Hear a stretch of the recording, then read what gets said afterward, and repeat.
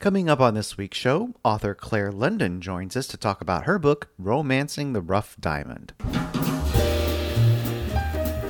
This is the Big Gay Fiction Podcast, the show for avid readers and passionate fans of gay romance fiction. Each week, we bring you exclusive author interviews, book recommendations, and explore the latest in gay pop culture. Welcome to episode 240 of the Big Gay Fiction Podcast.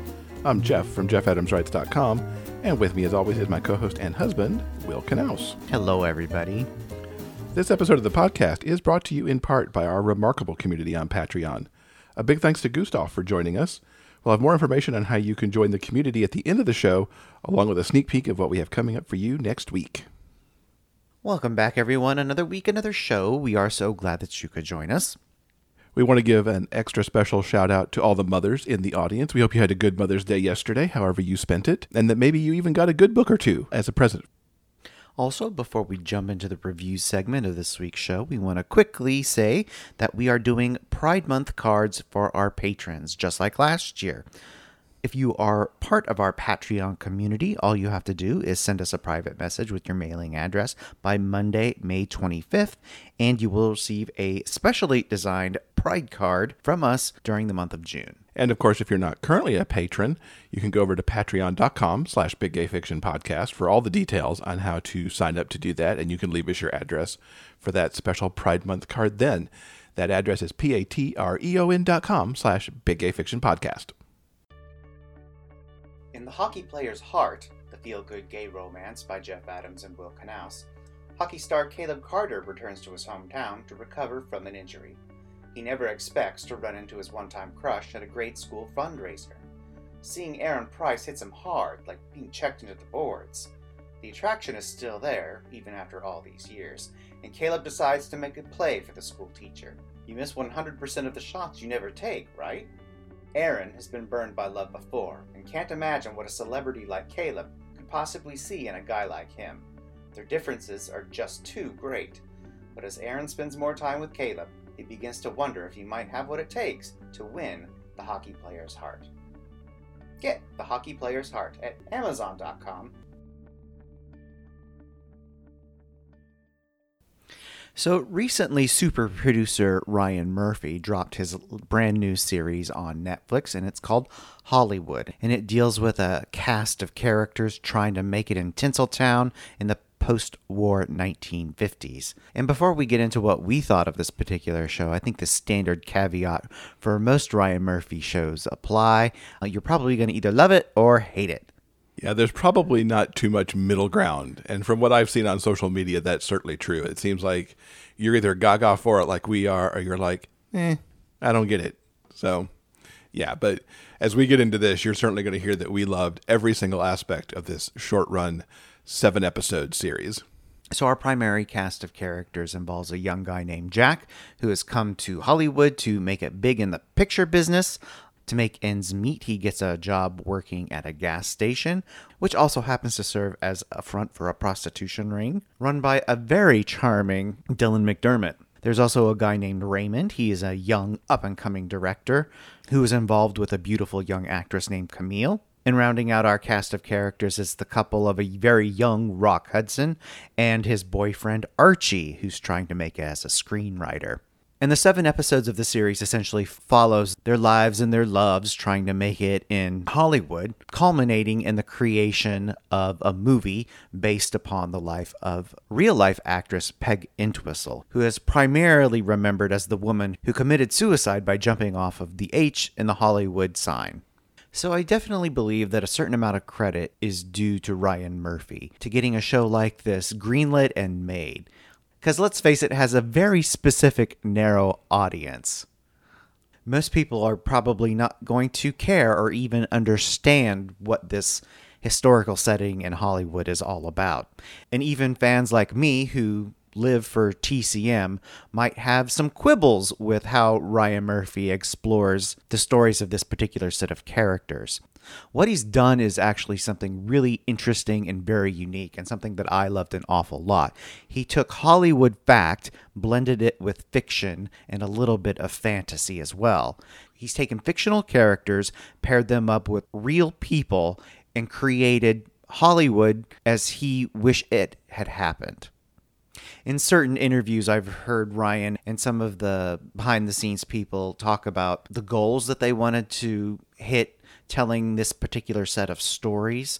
I think Hollywood shows an awful lot of love and care for Hollywood history and the people that were involved in the industry at that time. Specifically, Ryan wanted to give voice to some actors who were left behind by the Hollywood system, primarily Anna May Wong, Hattie McDaniel, and Rock Hudson himself, who's a main character in this particular series, and with the interesting concept being, what if Rock Hudson could have lived his life out in the open from the very beginning of his career? It's an interesting question and a bit of wish fulfillment that really hits home for me. I really love this sort of ragtag team of talented misfits who all joined together to create this one specific movie, a very specific, special project that was going to change Hollywood history. Unfortunately, that movie never happened. It's never existed.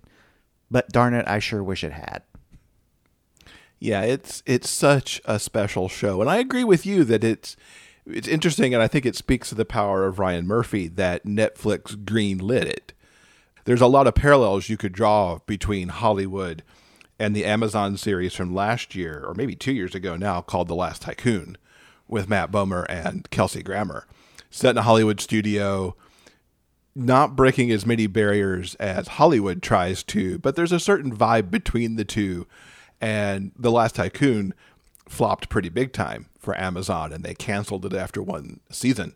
This is designed as I believe Netflix is calling it a special event miniseries. It's these 7 episodes, and there's not projected to be a second run now. But this series and how it handles not just its gay characters with Rock and with Archie and with one of the studio chiefs who's played by Joe Mantello and Jim Parsons' agent character. You also get interracial relationships here too, which were, I believe, pretty much illegal across the country, including California in the 1950s. Raymond and actress Camille are a mixed race couple. Archie and Rock are not only gay, but an interracial couple. It's very interesting how, as the movie starts to get made and it's revealed who the cast of characters are, how they deal in the real way with the protests and the death threats and things that would happen because of these particular characters and their relationships. And I have to say, without getting too into spoilerly material, the finale episode was really very moving to me in how everything capped off with the big Hollywood ending that you would hope that these characters would get. It was a perfect 7 episodes in my view. And I have to say, one of the things that really struck me and encapsulates really the entire series is the show's credit sequence, which you don't get in episode 1, but starts being used in episode 2 with our cast of characters climbing the Hollywood sign and helping each other up. And if they slip, somebody's helping them up and they get to the top, standing up there all proud. And particularly to see Archie and Rock on top of the sign holding hands. It was just such a beautiful moment captured right there. I kind of already want to go back and watch the series over again to see what I missed. And your Hollywood history is so much better than mine. I often had to ask you, is that real? Or did they make that part up? I don't know. And man, the cast here is so good. Ryan Murphy's got the people he likes to work with time and again. You get Darren Criss back here, who won an Emmy working a few years back on one of Ryan's shows. The guy that plays Jack showed up in The Politician as River in that show. It's so good. Patti LuPone, oh my God, so good.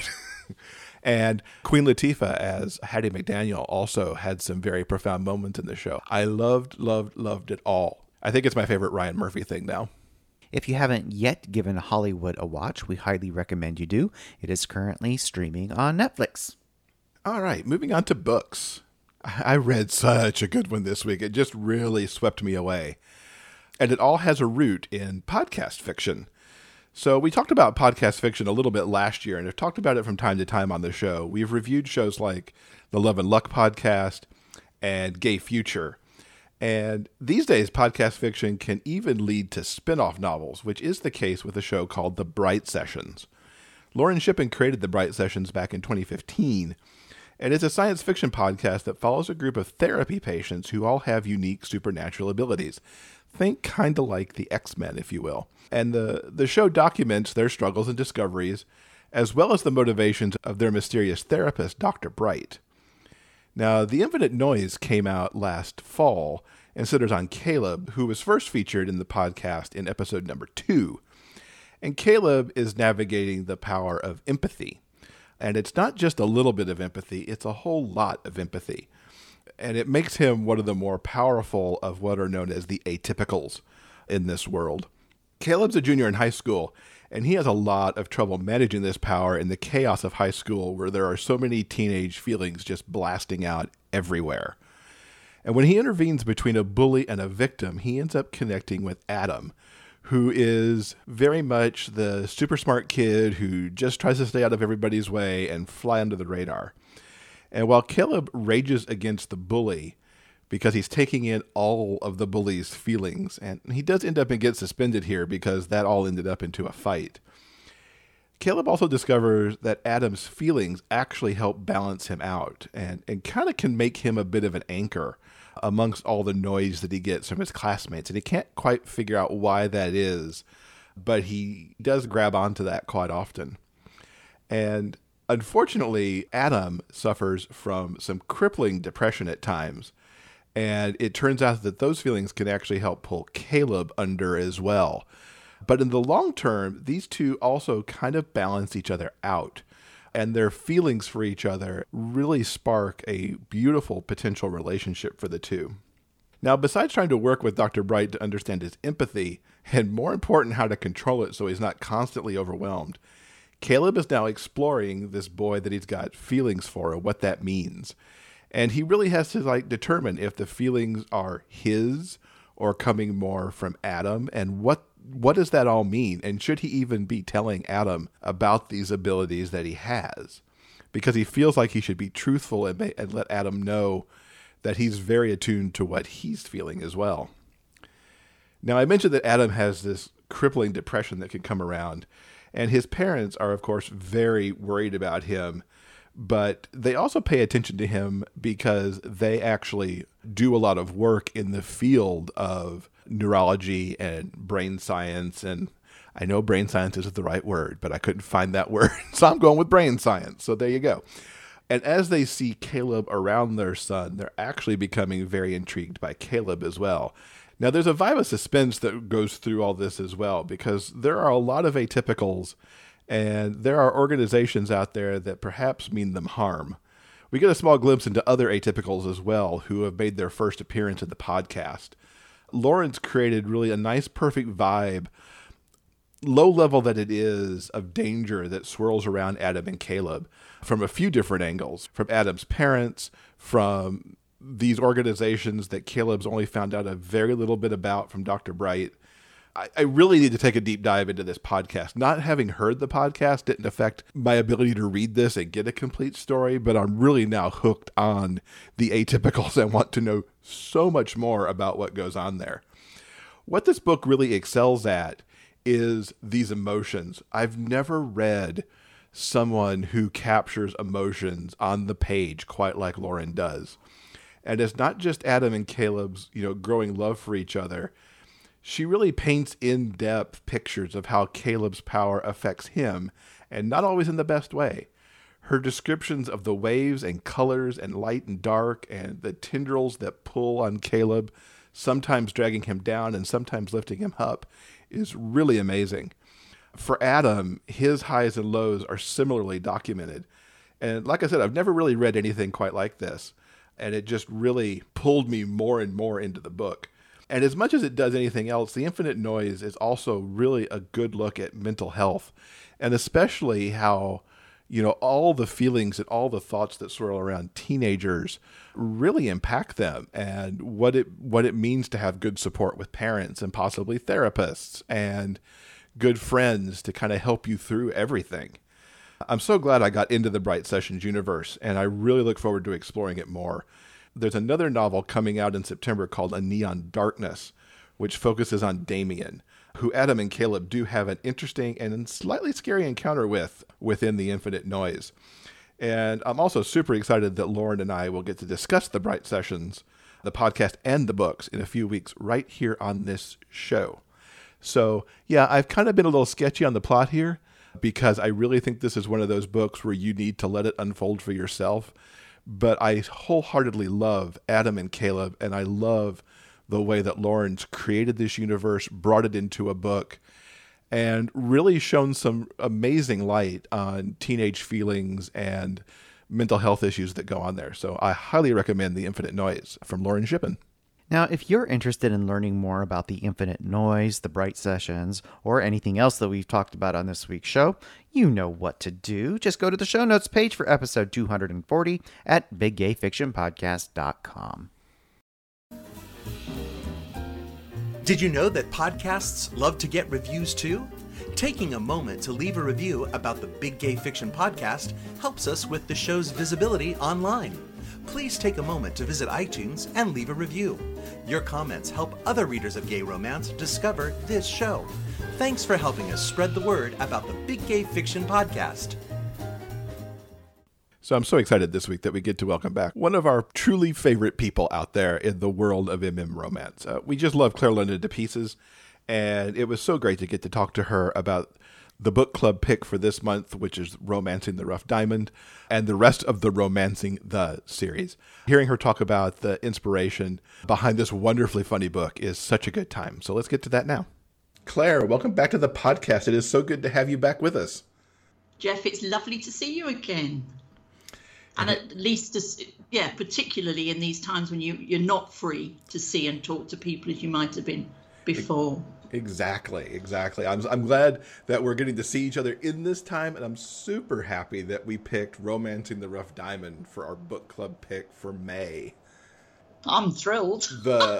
Joel and Matt have delighted me so much as I've been reading it. Tell us about the Romancing the series in general, because this is its fourth book.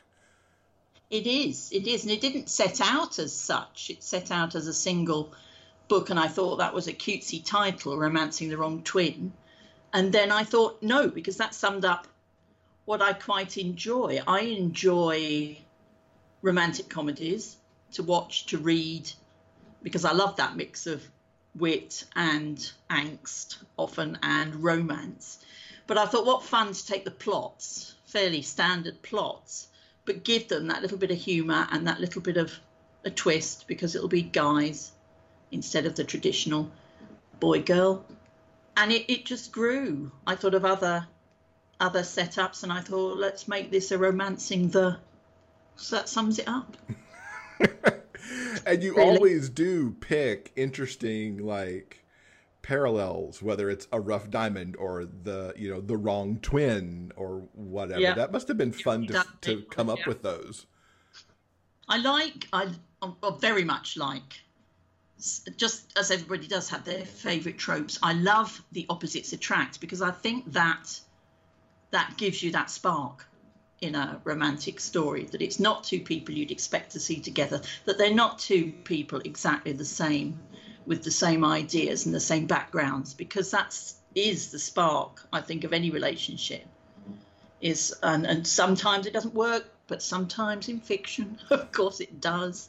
And so that's I tried to create two guys that are quite different in attitude as well as background, stick them together, initially possibly against their will, and go for it. See what happens. Stir it up, see what happens. Do you have a favorite in the series thus far? Like two guys that you just really like? It's like saying, what's your favorite child, isn't it? It is. But everybody it probably has one. It is Ugly Duckling, I think, because, I just loved the characters. I loved the idea of the plot. I loved the outrageousness of a celebrity family like the Kardashians. I just liked it. But Diamond is a very close second. Yes. Because I I brought that very much. What I wanted with these as well was to bring out the Britishness. It gave me a chance to do that, and that's what I enjoyed. And the British humour. That's what I've often just loved about your books, to take a little side trip here, because you also did that a lot with a Kick. Yeah. That was very British and hilarious. And I could see some of the small similarities between the two series with that.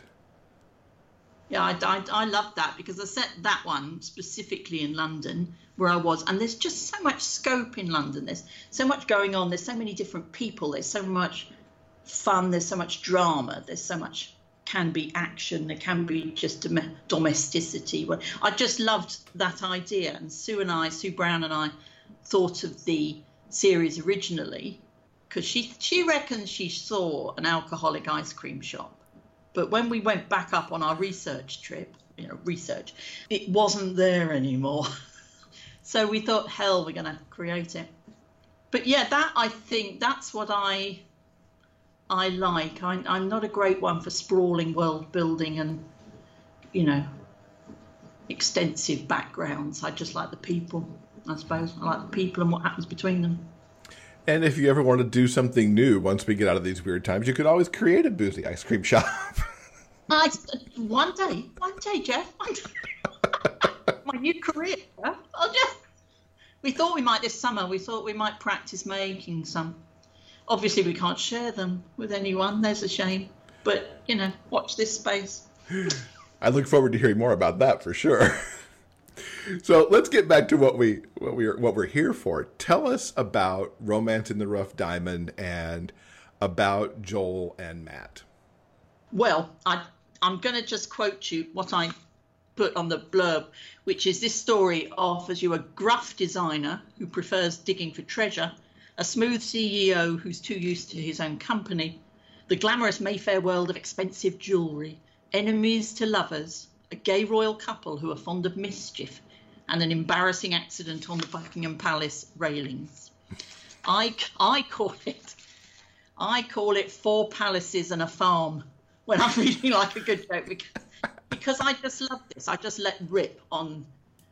It is a glamorous world. So you've got Joel, who is helps run CEO of a prestigious jewellery company in Mayfair, centre of London, and gets a commission to create jewellery for a gay royal wedding.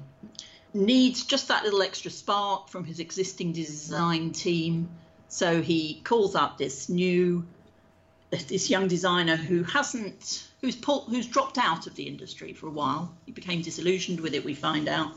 But they need him back in to help out. And oh my goodness, it's the same guy that Joel met only day or whatever, a week before at an industry event when neither of them really exchanged personal details but were very drawn to each other.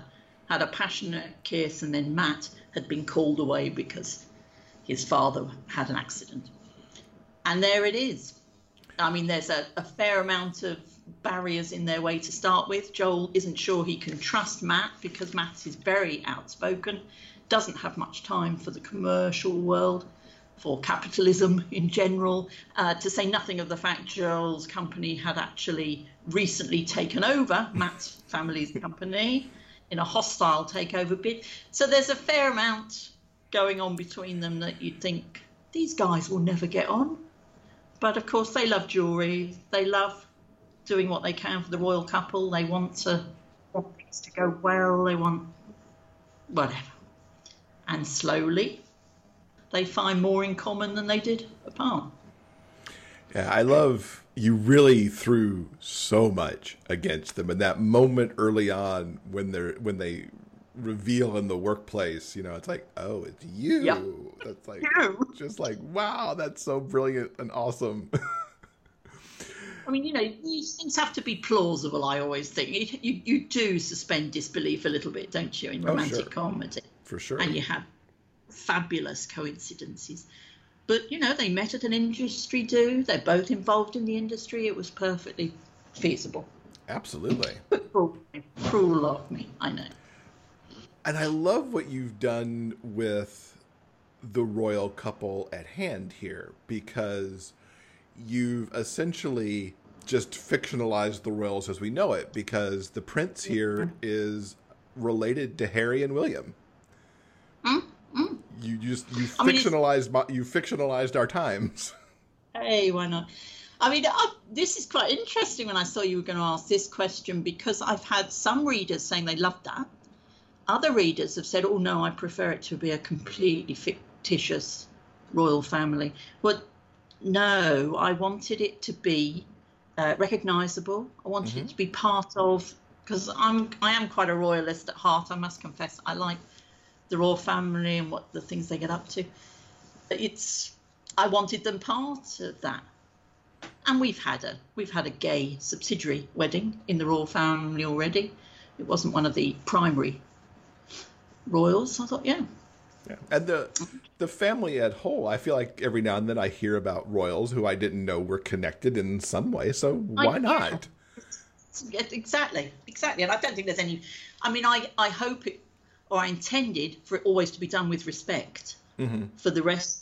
I didn't bring other characters in too much. Of course, history moves on, doesn't it? Because I wrote it just after the Harry and Meghan wedding, when they were the golden couple, and that's not necessarily the case at the moment. But right, yeah, you don't want to put too much into a book that dates you or causes issues later. Causes a reader's enjoyment to be jarred. Well, and who would have ever thought that Harry would have been like, "Okay, I'm done here." Yes, because that was historic. Because he probably gets quoted the most in the book. So I kept the rest of the royal family into the background, but I saw no reason not to put my guy in there. And it's similar, I think, to what we saw with Red, White, and Royal Blue last year, is that took a certain amount of present day and then pivoted it, obviously, significantly to an alternate reality. But still, it gave you certain groundings along the way. I think it helps people to connect there so that they can, when you're, like I do call it 4 palaces, because there are 4 palaces in it. But people could say, oh, I saw that on the news. I know what the front of Buckingham Palace looks like, what the gates look like when Matt has his accident. Spoilers. And, those things, I think it helps people ground it as well, without it being so, calling on so much topical issues. I enjoyed setting it with that in the background. I'm not saying it's easy to create your whole own royal family or your own country, but I don't think that necessarily helps. Yeah, I think if you were in some other country, it would, or make up your own island somewhere. But if you're going to set it in London, I mean, use what's there. Yeah. You said you were a royalist, I think was your term. Did you have to research a lot of the royal side of it for what you were doing? I did quite a lot, actually, because my whole attitude to research, as I always tell people, is do no harm. So right. I don't do a tremendous amount, but I don't want to get anything wrong or upset anyone. I did do a fair amount of research. I live quite near Hampton Court Palace anyway, so I've been there a few times.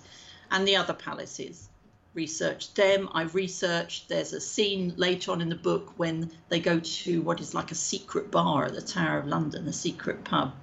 And so I made sure that existed, that what it would perhaps look like. I did a fair amount on jewellery making, on goldsmithing. Yeah, I was going to ask about that too, because you make such a rich world out of that jewelry making and the design and what Joel and Matt are ultimately doing for the royal family, and I was fascinated by that. And yet you didn't put too much in either, because it never gets like, why are we going on here about gold or anything? But it's there. That's quite an art, I think, that an author has to try and learn and improve on through their career, on giving enough information to set the scene. And I'm not just talking about description of a scenery, any sort of scene. So it was suggested to me that I put more into the book to pad that out, really, to give that flavour of the jewellery itself, rather than just saying, oh, here's some pretty jewellery. So that was really interesting, though. You could lose yourself in YouTube videos watching goldsmiths at work. It's fantastic. But yeah, and then what else do I mean, I make reference to paintings and such like. I mean, they all exist. I try to make sure things exist. And you hope, don't you, that when a reader goes into a book, they know this is a fiction book. This is not, a non-fiction how-to. So to some extent... Please don't try this at home. Instructions on how to abseil or something like that. I think they have to realise that there will be a little bit of poetic license. Mm-hmm. And I like your do no harm, because neither take the reader out of it or because you can't know everything, and there's a terrible temptation to let your research show if you do an awful lot of it. That's why the very best historical writers, it's because they've absorbed that world. They don't even need to tell you what people are wearing, or what they can do it with a word or a dialogue choice. So that's, I think, what you have to aim for. You want to put enough in to give some enjoyment to the story, some context, I think, to the story. But yeah, and I write mainly contemporary. Mm-hmm. So it's just looking at other places, but at least it's in my time. It's not right. Not a different time, planet, or. I've done fantasy, and it's a lot of work. It's a lot of work. It's marvelous. What was your seed of inspiration for this story? Because I could see it coming from any number of places, between having a royal family getting married and the whole jewelry thing, or was it just a root of somehow Matt and Joel as characters that was like, this is this book? Originally, because I was looking at these sorts of setups to write a book, I wanted something where an enemies to lovers. So I wanted someone who had been betrayed, and Matt did feel his family had been betrayed because the company had been a hostile taken over against their will, or so he thought. And that was where it started. So it was more of my accountancy background, really, rather than anything else. And then, I know, how boring is that? But then I thought, no, I want this to be really high-end glamour, really at the top of its game, top expensiveness, fashion. So it's going to be Mayfair. It's going to be jewellery, loads of money involved, loads of prestige. And what would happen if you had to work with the person whose company had betrayed you as you foresaw it? And then off it went from there. You had to think about why. Why were both of these guys at this position of their careers at this time? Mm-hmm. The glamour certainly just adds to the feel between the royals and this high-end jewelry. I think if this was America, we'd think Tiffany. Yes, of course. I mean, we're lucky we have a very glamorous royal family that is known worldwide. However, whatever your opinion is of them, people know them, and they are part of British history and pageantry. And I wanted to make most of that, I think. And you mentioned a little bit, the template that you have for these. Tell us a little bit more about that, because I think we hear template and we're like that there's formula to a degree in romance, but there's so much more, I think, after you have the template that you pile on to make it extremely unique. I mean, I think format is almost not the right word. I think there are expectations. So you start with the expectation. The minute you say romance, it is a capital R. It's not a book with romance in it. A romance book has a capital R. It has an expectation of what will happen, what balance there will be, what structure there will be. And when I first wrote all of these, really, there was a prevailing ruling as to the word count, as to what should be in it, as to the level of heat in the romantic scenes, in the intimacy, all of those things. And I think that in some cases I really enjoyed that, because I can just ramble, and so it enabled me to be a little more structured and to think more carefully about what you want to deliver within this book to get to your HEA. Of course, there's always an HEA, happily ever after. But also it can it can prickle your skin. You can want to break free, do something different. I would have taken some characters a different direction. I would have had more going on, those sorts of things. But I think it enabled me in all that series. I wrote them all on that basis, and they were just right for me, that they were coming out in that format, with that plot, with that aim, whatever. And really, if you're like me, you like to play with the tropes, because the tropes are fun. Yeah, they are. And, like we've said, it doesn't mean that it's the same as any other book in that trope. All of them will always be different. And people like the familiarity of, oh, this is a so-and-so book. This is a mistaken identity. It's an opposites attract. Those things attract us best. I'm a terrible one-clicker for certain tropes, but we won't go there. And I think you have to tell us now, what are your favorite tropes? It's terrible. It's terrible. Rent boys. I'm dreadful. The redeemed rent boys. Terrible. I'm awful for it. Immediately, I want to see that happy ever after. But it's, I think that each author will bring its own, and I read very much by author, actually. So whatever they write, I would like certain people's work. Mm-hmm. But I think, it's that lovely mix of familiarity and, oh, what will the author do with it this time? This will be great. What will the guys be like? What, will they be? What ages will they be? What backgrounds? How will they talk to each other? That's the fun. Mm-hmm. Well, you've done that in the Romancing the series, because it's always vastly different guys coming together somehow. I hope so. Yes. Yes. Yeah. They just need to be very different.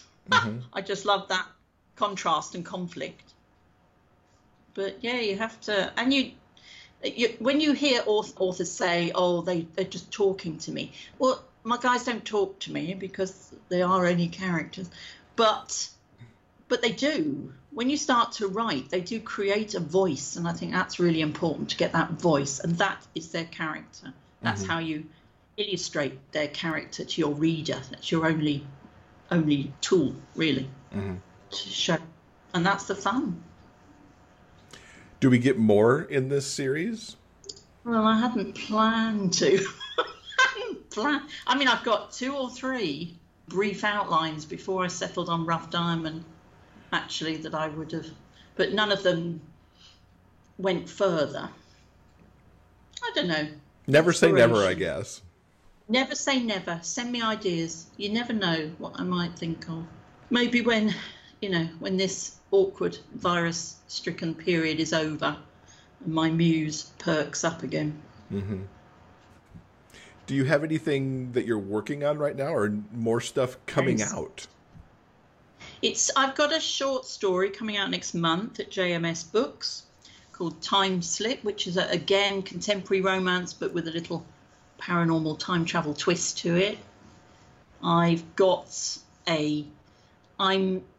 I'm serializing, I hope starting next week, you heard it here first, serializing an old book that I'm revamping in my Facebook group.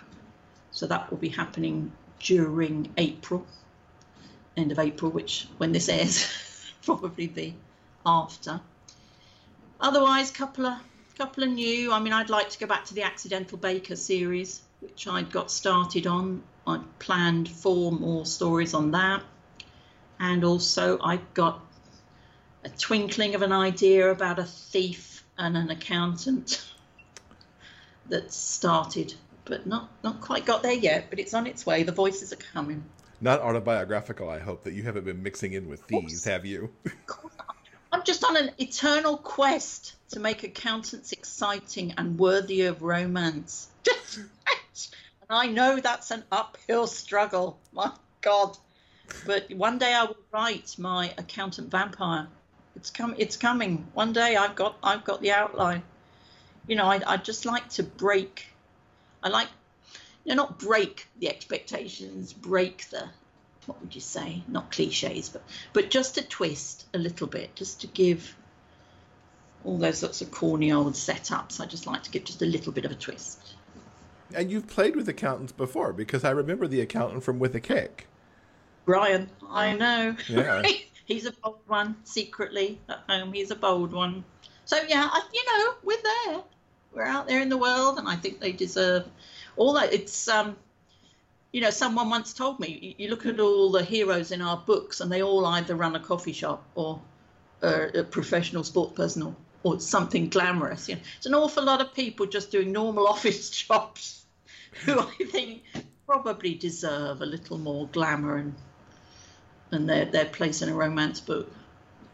Yeah, I was thinking as we were watching a Hallmark movie the other night, it's like, there's a lot of people who work at magazines here. It just kind of struck me. It's easy for them to come home to the, or their cot. I mean, lots of people are, but there's an awful lot of people doing very boring stuff because the job doesn't matter really. Yeah, exactly. Tell us more about this book coming from JMS. Timeslip? Timeslip. It is. Thank you for the plug of the time. It's an old story that I've had for a while, so I have slightly re-edited. It's one I always really enjoyed because, again, it's a guy who works in an office, a little bit of a sassy character, a big crush on his boss. The boss absolutely cuts him dead, has no interest in any, but somehow, I mean, I don't think it's a surprise. I think it comes out in the blurb. One night, our hero is going to bed in his sleep socks and his ratty old T-shirt, and this fantastically gorgeous boss appears and starts chatting to him as if they've been going out for years and starts to get into bed. And you think, what's happening? What's happening here? And it's just about that little twist as he tries to find, and into the office the next day, the guy's as cold as anything. So what is going on? And time travel, you say? I'm intrigued. Yeah. God, all of my family will tell you I struggle with time travel. I struggle. Anything, they just laugh if a movie comes on that's got time travel in it. But just a little twist, time twisting, I think we call it. And what are your issues with time travel? Do tell. I just can't keep up, Jeff. I can't keep up. I don't, I'm sitting there thinking, well, wait a minute, if he's there, wouldn't that have changed that? And how come he's here now and they know him then, but they didn't know him now? And I lose it. I'm trying to think of anything we watched recently. There's a really grim German series called Dark. I don't know if you've watched that one. No. That has 3 different generations. So there's a generational gap. None of them, of course, look like the same person because they're at different stages of their lives. Nightmare. Wonderful. I loved it. But I didn't know what the hell was going on. How did you solve for that in your own time travel book? I know. It's, you think, I always think, I suspect a lot of authors do, a setup, a scene, and then you think, well, how did that happen and why? And I like to write a little bit of paranormal now and then, a little bit of something a bit different. I've just had The Right Choice has been out at JMS as well. So there's a few of my older short stories, sort of longer short stories, out that I'm pleased to see the light of day again. Yeah. So. Tell us a little bit about Right Choice, since that one has just come out also. Yeah, it's another little twist, but it is totally contemporary, where a guy's getting ready for his wedding and his sister comes up to say, oh my God, Nikki is at the door. And you think, what does this mean? And it's as if Nikki is shouldn't be there. And then we go back through Patrick's memories of how Nikki was, how he first came out, how he first realised he didn't want to date girls, he wanted to date boys, and he wanted to date Nikki. And how they still fought. Patrick was still keeping it quiet or on the down low. They argued, they were passionate, What will happen, Jeff? I don't know. Well, I suspect, since it's romance with a capital R, there might be an HEA in there somewhere. I know. I had a review this week. It was a lovely review, but she said, "My God, I was biting my nails." But at the end, obviously things come clear. But I did write it a little bit like that. A little, what is happening? You're not quite sure, but I don't keep people waiting for too long to find out. Well, that's one of my favorite things, because I read all these books. I know how this works, right? And yet, yes, if an author can make me go, how is this going to actually work itself out? Oh my God, this can't work out. I'm very into that. If I can get tense in a romance, even though I know it has to come out right, there's still that. Yeah. I like when I'm sucked in enough to feel that tension of, will this really work? You need that challenge, that little bit of insecurity. I don't think people, there is a huge market for angst books, and I very often want to read terrible angsty where they go through the most awful obstacles to get to true love, if you like. But that in the same way, I quite often don't like contrivances. I don't like things that are hung on for too long, or there's too huge a leap of disbelief, or something. It's just what suits the reader. But I do like, as you say, to think, my God, how's this going to? Otherwise, you need something to support a book, don't you? A novel length needs to be something happening, as opposed to an aircraft falling from the sky or something awful like that. And I don't mind books that are truly, totally sweet and things happen. But those moments where it's like, oh, can they walk back from that? I don't know. Or that terrible, I didn't see that coming, but oh no, that's it then. And then you look down and you think, oh, it's only 60%. I've got time for it to catch up, for things to come straight before the end, I hope. I love it. I love reading. I think most of us love reading. Anyway, isn't it? It's that adventure. It's an adventure every time. Exactly. Brilliant. So tell folks how they can keep up with you online so that they can keep up with new releases. Let's tell them about your Facebook group so they can go check out the serial, which will still be there when this comes out. Yeah, do please go see that, because I went into hiatus for a while, my group, because I had a profile, I had a page. I'm also on Twitter. I've got a website. And so it had gone on hiatus, but I have rejuvenated it recently. It's called Claire London Calling. You'll find it on Facebook. I'm hoping now to bring some things into it that are a little bit exciting, a little bit different, just for a smaller group of people who or you hope are interested in my fiction, and where I would let people know immediately what's going on. There's been upheaval with my publisher over the last year, and so my website is not particularly up to date, but it will be, and a lot of people are refinding their way, I think, with their backlist. But I really do like to be everywhere. I'm on Instagram, I'm on BookBub. Always very, very happy for people to get in touch as well and ask any questions.